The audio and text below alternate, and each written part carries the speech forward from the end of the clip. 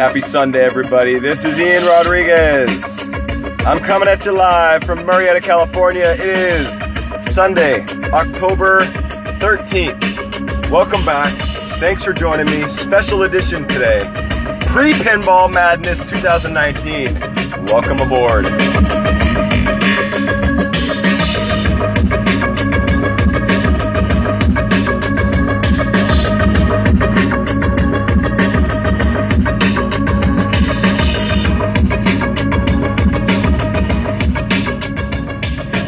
Right, a lot of noise today going on. We're in the car.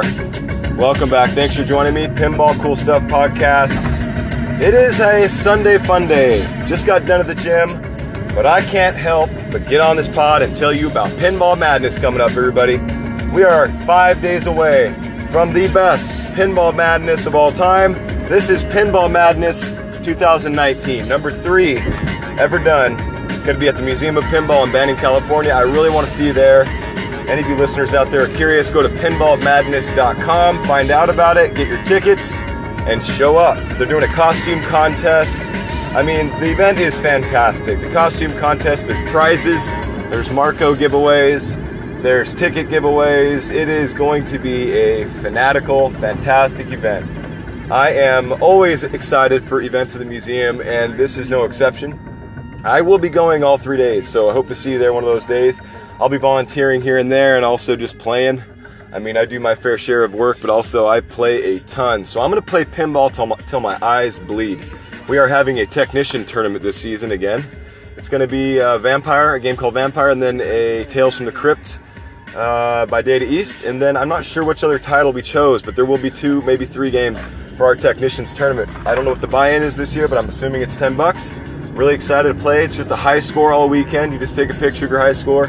I am pumped, man. Anytime I'm a week out from an event, the bubbles start to churn and the hype starts to build and the excitement in the community starts to be real tangible. And it is going to be Monday in about, 8 hours. And that means we're 4 days away, really, from Pinball Madness. I can't wait. If you haven't been to Pinball Madness, it is the equivalent of Arcade Expo in October. Now that just means they open the arcade side as well as the pinball side. So it's the entire museum's going to be open. There's less crowds during Pinball Madness, so if you're into that, go ahead and come out. But it doesn't mean it's not packed up. It's going to be full, and we're excited to have whatever this season brings. There's a haunted house that the owner, John Weeks, puts on the campus there. I'm going to be staying the night on Friday. I don't know where I'm sleeping, but I'm going to bring my truck and maybe sleep in the back seat. I don't know. We'll see what happens. I'm not looking forward to crashing in the back seat of my truck, but I got to do what I got to do. It is Pinball Madness after all. So it's going to be a nice, solid week before Pinball Madness. Then Friday, go to work, try to check out as soon as possible, get out a little early if possible, and then boogie on out to Banning for the festivities. It is going to be real. Why is Pinball Madness special? Now, years ago when I first started going to the Museum of Pinball, I kept just lamenting the fact that there was only one event per year at the museum. And that was a common, I don't know, it was just sad. You know, I just was always sad every year because it would be so fast and then done. The event would be over so soon and then you'd have to wait till March of the next year.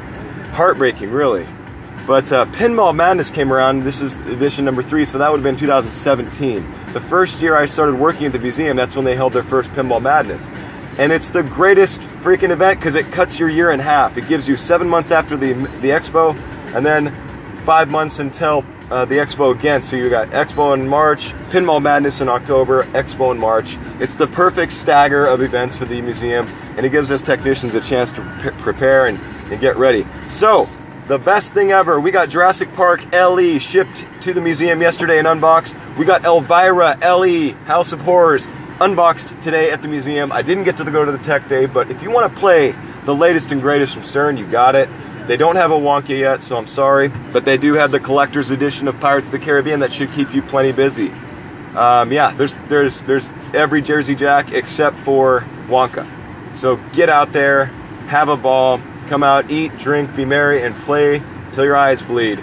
Buy yourself a 3-day pass. It's a lot cheaper that way.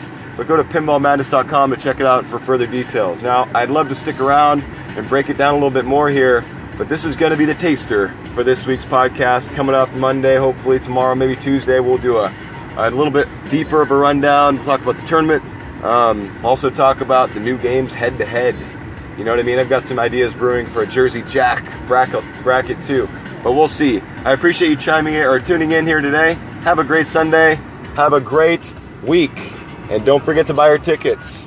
This is Ian Rodriguez signing off.